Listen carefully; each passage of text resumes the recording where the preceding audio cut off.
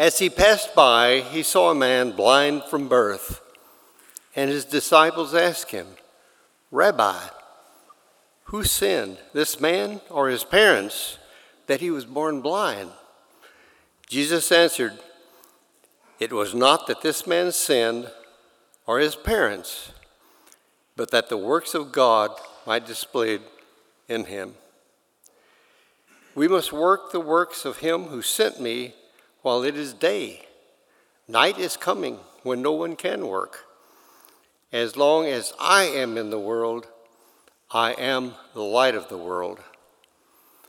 Having said these things, he spit on the ground and made mud with the saliva. Then he anointed the man's eyes with the mud and said to him, "Go, wash in the pool of Siloam," which means sent. So he went and washed and came back seeing. The neighbors and those who had seen him before as a beggar were saying, "Is this not the man who used to sit and beg?" Some said, "It is he." Others said, "No, but he is like him." He kept saying, "I am the man." So they said to him, "Then how were your eyes opened?" He answered, "The man called Jesus made mud and anointed my eyes and said to me, 'Go to Siloam and wash.' So I went and washed and received my sight." So they said to him, "Where is he?" He said, "I do not know." They brought to the Pharisees the man who had formerly been blind. Now it was a Sabbath day when Jesus made the mud and opened his eyes. The Pharisees asked again of him how he had received his sight. And he said to them, "He put mud on my eyes, and I washed, and I see." Some of the Pharisees said, "This man is not from God, for he does not keep the Sabbath." But others said, "How can a man who is such a sinner do such signs?" And there was a division among them. So they said to the blind man, "What do you say about him, since he has opened your eyes?" He said, "He is a prophet." The Jews did not believe that he had been blind and had received his sight until they called the parents of the man who had received his sight and asked them, "Is this your son who you say was born blind? How then does he now see?" His parents answered, "We know that this is our son and that he was born blind. But how he now sees, we do not know. Nor do we know who opened his eyes. Ask him. He is of age. He will speak for himself." His parents said these things because they feared the Jews, for the Jews had already agreed that if anyone should confess Jesus to be Christ, he was to be put out of the synagogue. Therefore his parents said, "He is of age. Ask him." So for the second time they called the man who had been blind and said to him, "Give glory to God. We know that this man is a sinner." He answered, "Whether he is a sinner, I do not know. One thing I do know, that though I was blind, now I see." They said to him, "What did he do to you? How did he open your eyes?" He answered them, "I've told you already, and you would not listen. Why do you want to hear it again? Do you also want to become his disciples?" And they reviled him, saying, "You are his disciple, but we are disciples of Moses. We know that God has spoken to Moses, but as for this man, we do not know where he comes from." The man answered, "Why, this is an amazing thing. You do not know where he comes from, and yet he opened my eyes. We know that God does not listen to sinners, but if anyone is a worshiper of God and does his will, God listens to him. Never since the world began has it been heard that anyone opened the eyes of a man born blind. If this man were not from God, he could do nothing." They answered him, "You were born in utter sin, and would you teach us?" And they cast him out. Jesus heard that they had cast him out, and having found him, he said, "Do you believe in the Son of Man?" He answered, "And who is he, sir, that I may believe in him?" Jesus said to him, "You have seen him, and it is he who is speaking to you." He said, "Lord, I believe," and he worshiped him. Jesus said, "For judgment I came into this world, that those who do not see may see, and those who see may become blind." Some of the Pharisees near him heard these things and said to him, "Are we also blind?" Jesus said to them, "If you were blind, you would have no guilt. But now that you say, 'We see,' your guilt remains." The word of the Lord. Thanks for reading that really short reading, guys. I really appreciate y'all. That was so good, though. And one of the reasons I wanted to read that whole chunk is, as I studied this, a lot of the commentators that I read just said this is such a picture of the way God works in a person's life, this story. And so thank you, Bonham and Marcial, for reading that for us. Welcome to Christ the King. My name is John Trapp. It's really great to have all of you here. If you're a first-time visitor or a guest among us, particular welcome to you. Houston can be a hard place to be known. Everyone in this city seems like they're in a hurry. People competing for jobs, for influence, parking spots. Maybe you felt that just a minute ago. But we want Christ the King to be a place where you can really slow down and hear about the God who knows you and hear his invitation to believe and live as if you are his beloved. So let's pray and ask that he would help us in that now. Lord, thanks for your word. Thanks for the gift of getting to hear it in your congregation. Lord, we pray that now you would open our ears and our hearts and our eyes to see your goodness. We can only do that with your help, as we even see in this story, and so we pray that you would help us. We ask in Jesus' name. Amen. So we're continuing in our study of the book of John. We're still at the Feast of Booths. If you remember the last couple of weeks, we have been at this Jewish feast when the people of God would come and gather and celebrate and remember how God showed up to them when they were living in booths, in these temporary booths in the wilderness after they had gotten out of Egypt, when God had freed them and they were wandering in the wilderness. And they would remember when God had shown up to them as light, a pillar of fire and light at night and cloud by day to guide them through the wilderness. And so this Jewish feast was held in Jerusalem, and Jesus has been ministering during this feast, and this now is the Sabbath day. And John is recording for us a miracle that Jesus did. John calls these miracles in his book signs. This is the sixth sign that Jesus has done in the book of John. And I want you to think about that word sign. What does a sign do for us? It points us to a destination. It points us where we are going. And John's signs are revealing to us not just that Jesus is claiming to be God. John's signs are revealing to us the kind of God that Jesus is claiming to be. John is telling us that Jesus, who he calls the Word made flesh, is speaking to us in sign language. So what's John showing us about Jesus with this sign, and what's Jesus saying about himself in sign language? A lot of y'all know I was a youth pastor here before I moved to Austin. I did campus ministry and then eventually came back to be the senior pastor. So about 10 years ago, Joe Deegan, who was on staff with me, one of my best friends, he and I took a group of students to Belize. And we actually acted out this story to a group of kids who had come for vacation Bible school in this little village called Pachacon. And there was about 150 kids gathered around in this sanctuary. And I want you to imagine it was this not air conditioned, hot and sweaty, all these kids there, and we've got our students, our high schoolers, who are acting out this story that we find ourselves in.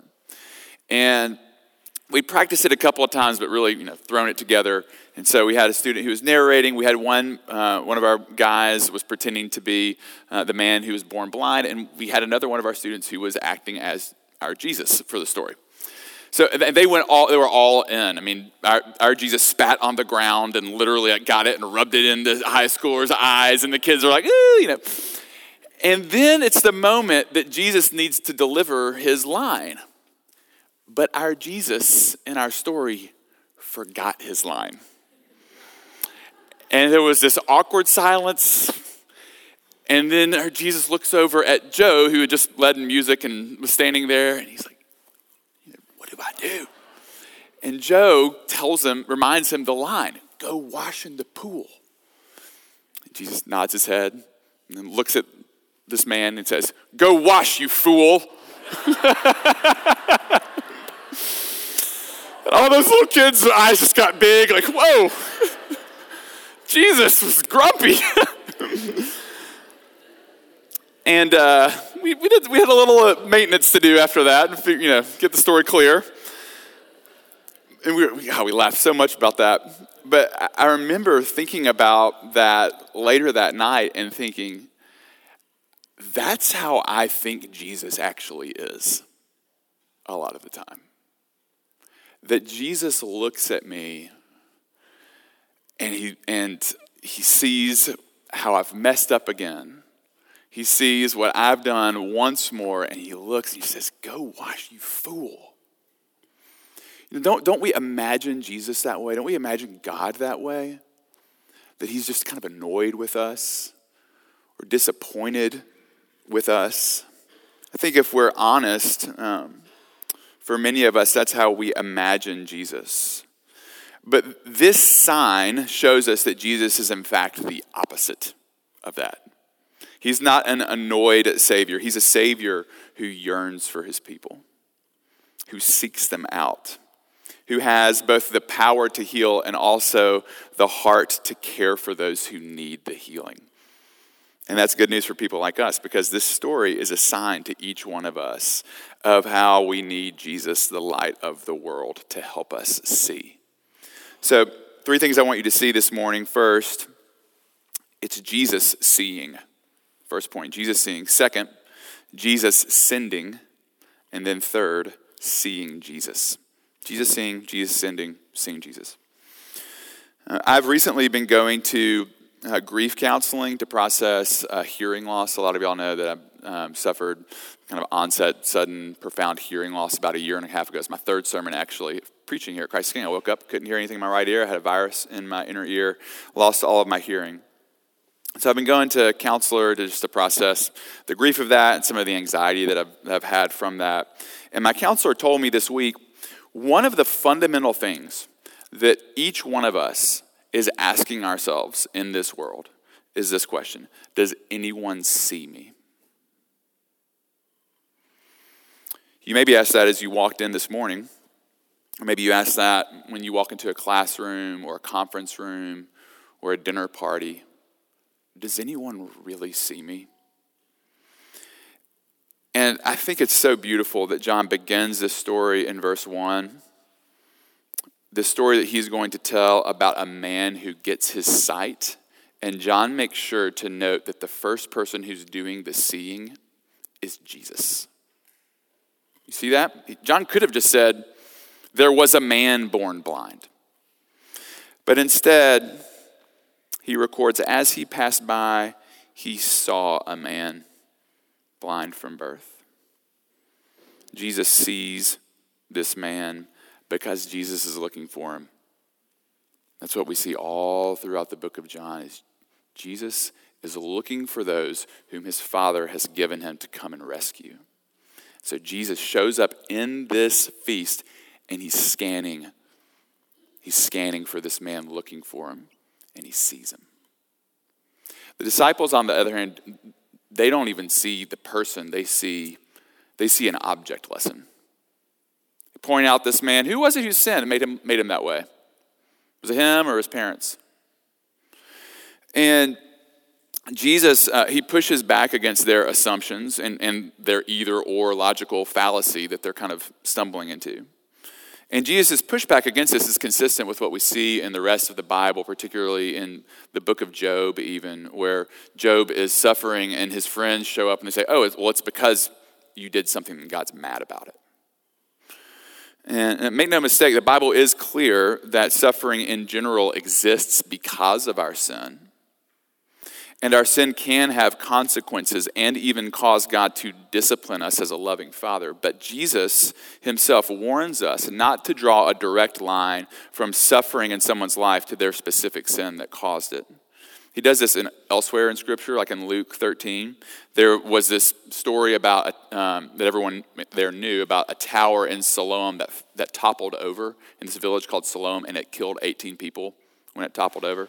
And Jesus uses that as an example. He said, those 18 on whom the tower in Siloam fell and killed them, do you think they were worse offenders than all the others who lived in Jerusalem?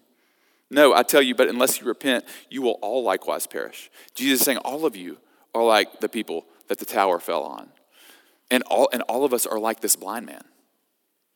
Every single one of us are like this blind man in need of help. So Jesus doesn't see an object lesson like the disciples. He sees a person because he's been looking for him. And here we see Jesus doing what he does, looking for his people, finding people in the dark and in need, and loving them before they can see him. That's what God does. That's why it's so great that Jesus comes looking for us. Do you see how good that is, that he sees us first? It means that you don't have to earn his affection. If he's found you, it's because he's had his affection on you before you even saw him and did anything to earn it. And we call this grace, y'all. This is grace. Jesus acts in grace towards this man. This man hasn't done anything. He hasn't even believed. He hasn't even asked for a healing. And there's no preliminary condition that's said about this man. Like, he's a really great guy. He's really kind. Everyone in the village loved him. There's nothing said like that about him. The only thing that we know about him is that he's blind. He's in need. And God acts not based on his merit, not based on our own merit, but to help for people in need. And we call this grace, which is a gift that's given that we do not earn. And for any Christian, this is your story. That before you did anything to merit the grace of God and his saving work in your life, God saw you. He saw you and he moved towards you in love. A good test for whether or not you believe this is, how do you respond to needy people that God sends your way? Do you see yourself in them and want to give the same grace that you've received? Or do you look on them in judgment? I mean, if you think about if a needy person showed up in this congregation, or if a person that's kind of a known sinner, or maybe you don't even know him, but you just see the way that they dressed when they came to church. Did you see how short her dress was? Or how tight that dress was? I can't believe she would show up to a church like this. Did you see his blue jean shorts, his jorts that he walked into this church with? Now, this is, for many of us, this is our hearts. And if this is what comes out of our hearts, we need to ask ourselves, what do we believe God has actually done for us? Do we believe that we've somehow merited his favor? Because if we do, then we will begin looking down on others, thinking that we somehow are better than them. I mean, good grief. If you ask most people in our country, who are the most self-righteous, judgmental people, kind of just class of people in our country, what would many people say? Church folk. They would, wouldn't they? Not all of them, but a lot of them would say that. Why is it that we have earned that reputation? Do we believe that God has really been gracious to us? Or that we have somehow figured it out and been good enough to merit God's salvation, and so we can look down on other people when they don't vote like us, or they don't act like us, or they don't look like us, or they don't dress like us, or they don't behave like us? So Jesus we see, he acts in sheer grace towards this man. And then he sends him, second point. Jesus sends the blind man to this pool called Siloam, which John is clear to tell us means sent. Archaeologists, you can actually go look it up. Archaeologists have recently uncovered the pool of Siloam in the last 15, 20 years. It's in the lowest point in the city of Jerusalem, and in terms of sea level. And so it was for many pilgrims who came to Jerusalem the very first place that they would go when they came to Jerusalem, because they would go and that's where they would have their ritual cleaning before they went to the temple, which is why so many pilgrims were coming to Jerusalem to go worship God in the temple. They would start by going to the pool of Siloam, and they would cleanse themselves before ascending from the lowest point in Jerusalem to the highest point of Jerusalem, the Temple Mount, where they would go and they would worship God. So Jesus sends him to that pool. And then it says, the understatement of all time, he came back seeing. Can you imagine what that guy was like when he came back seeing? He'd been blind from birth. And now I just can imagine his face just walking through in total, utter amazement about this world that he's seeing for the very first time. It's probably why his neighbors aren't sure it's him. They don't even recognize him. His countenance.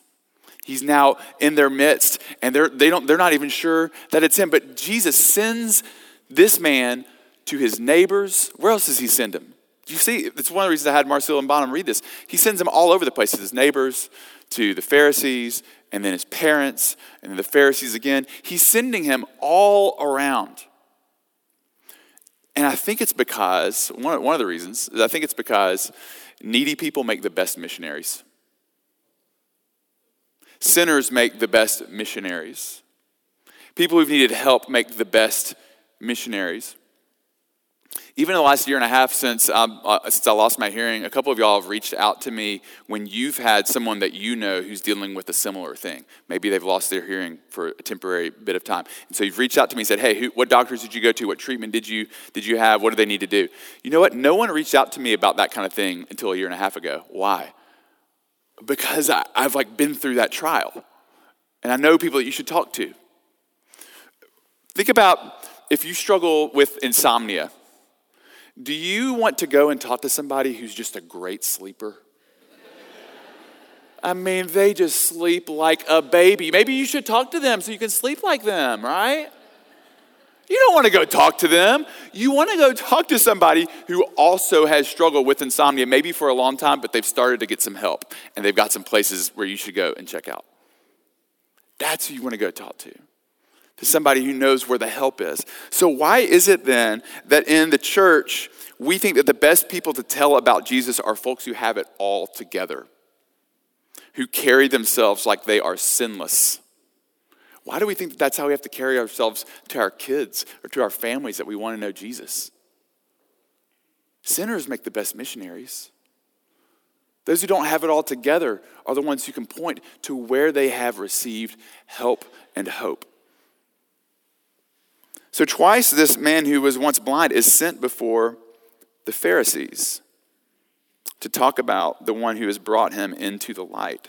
Jesus sends this blind man to men that Jesus says are blind. They are blind to the grace of God. And there is no more dangerous place to be than to be blind and to think that you can see.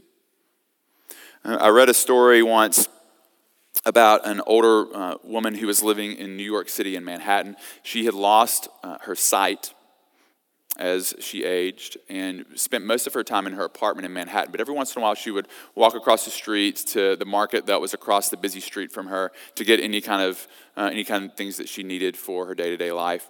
And usually, when she would go out to the street's corner and just call out somebody, "Hey, would anyone mind helping a little old lady across the street?" Someone would help her. And so on this day, she went out, called out, and I could feel all the people pressing in around her. "Would anyone mind helping a little old lady across the street?" And she heard the voice of a young man saying, "I'll walk across with you." And they get across the street, and they can hear the horns honking as they kind of slowly get across, and everyone else has gone on. They get across the street, and the little old lady turns to the young man. She says, "Thank you for helping a little blind old lady across the street." And the man paused, and then she heard him say, "And thank you for helping a young blind man across the street." Yep, they were both blind. And they laughed about it and talked about it and then kind of went their separate ways. How many times do you think they wanted to do that simulation again? I mean, it worked the one time. But there is no more dangerous place to put yourself in than to be blind and to be led by somebody who's blind. And that's what's happening in Israel. The Pharisees, who are blinded by their own self-righteousness, they are blinded to their need for grace. They are so blinded that they are looking and sneering at this man who has just received sight and sneering about Jesus who's giving it to him because he hasn't abided by their law, not God's law, their law. You see, they had added to God's law, particularly the fourth commandment in this instance about what it meant to honor the Sabbath. And they had made up some rules for what it meant to not work on the Sabbath, one of which was to not knead, K-N-E-A-D, like you would knead bread or knead something together, not kneading on the Sabbath. What had Jesus done when he healed this man? He spat in the dirt and he made mud. And the Pharisees didn't like it. He had broken their law. He had healed a man. He had broken their law. You see, we can become so blinded by our self-righteousness that we're blinded to the goodness of God. And the Pharisees are forgetting the context in which God even gave them the fourth commandment in the first place. Exodus 20. What's happened to God's people? He has rescued them from 400 years of slavery. He has brought them out of Egypt. And now he is giving them the law. But before he does, Exodus 20 verse 1, "I am the Lord your God who brought you out of the land of Egypt, out of the house of slavery." And then he begins, "You shall have no other gods before me." So before God gives them the law, what does he remind them of? His grace, his salvation, that he's brought them out of Egypt. He doesn't come to them in Egypt and say, "You shall have no other gods before me, do not lie, do not steal. Once you do all these commandments, do these 10 commandments and then I'll rescue you."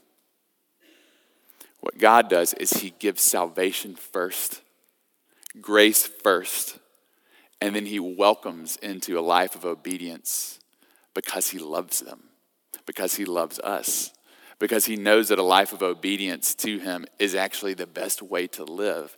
His law is given because of his love for us and to reveal to us that we need his salvation. We need his help and his grace. But they're blind. They're blind in their self-righteousness, and they ask Jesus what he thinks about them in verse 40. Are we blind? Jesus says, "If you were blind, you would have no guilt. But now that you say we see, your guilt remains." In other words, if you would just admit that you're blind, you'd start seeing. I'd give you sight. I'd give you grace. If you would just admit that you need help, I would pour it onto you. But it's their own self-righteousness that's blinding them. It's making them blind. What happens when we really do see Jesus? And I want you to see, final point, what happens with this man who actually, for the majority of the story, actually hasn't seen Jesus.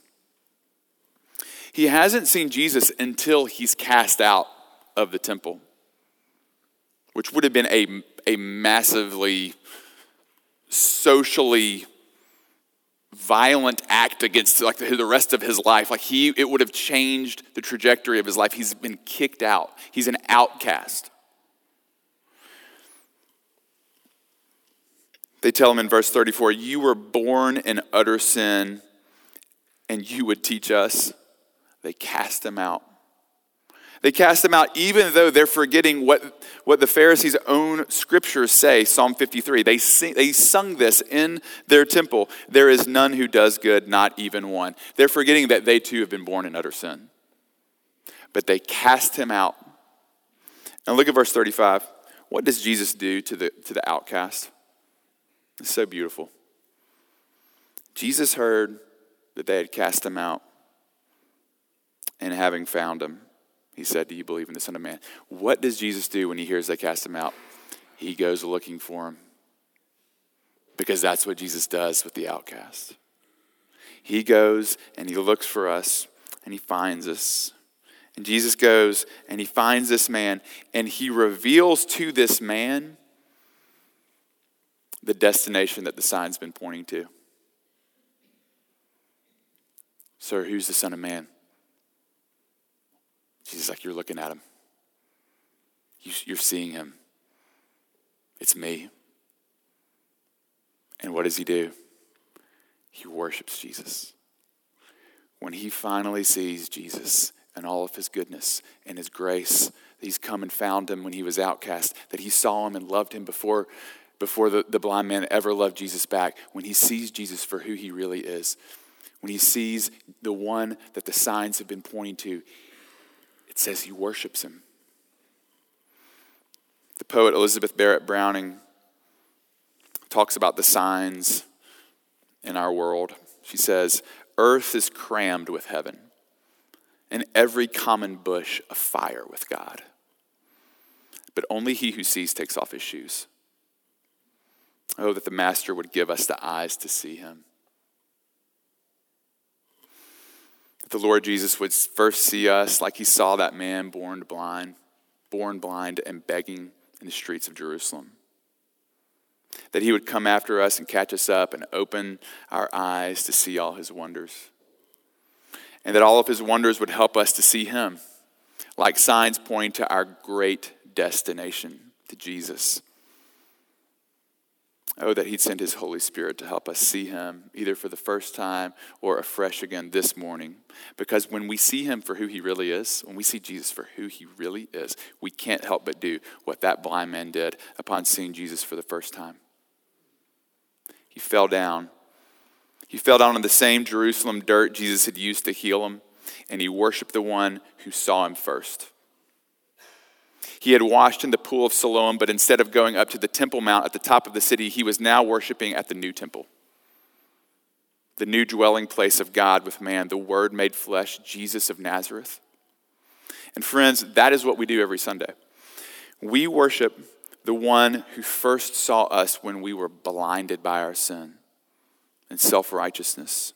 The one who came after us and who does not stop pursuing us because of his grace. The song we're about to sing was written by a man named Robert Robinson. Come Thou Fountain. Flip over to it if you want to look at it. And Robinson describes some of his life in this story. He was converted. I love this. Robinson was converted in the 1700s. He went to go. There was a man who was preaching in London named George Whitefield, and Robinson and his buddies were going to go heckle George Whitefield. And then he heard the good news of Jesus, and Jesus opened his eyes, and he became a Christian.